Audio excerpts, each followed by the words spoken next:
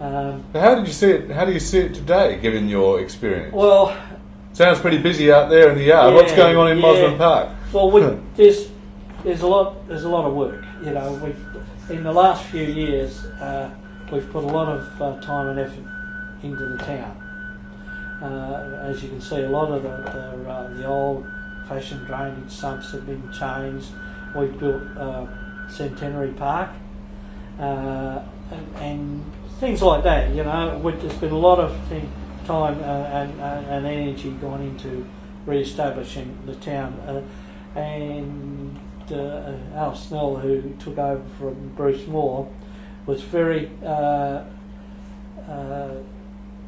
resident orientated for these family friendly parks. He had this, we'll make all these parks family friendly. So we put a lot of new playground equipment in. We put playground equipment in the parks that never had playground equipment. Like Wright Park and which is in Light Street there.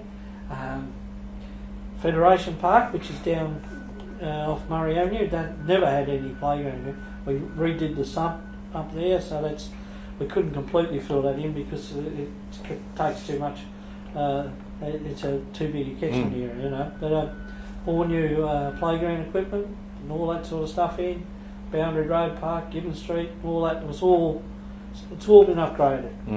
There's a lot of traffic gone in roundabouts, whether you believe in them or not, but they've actually been put in. Some people don't, some people do, you know.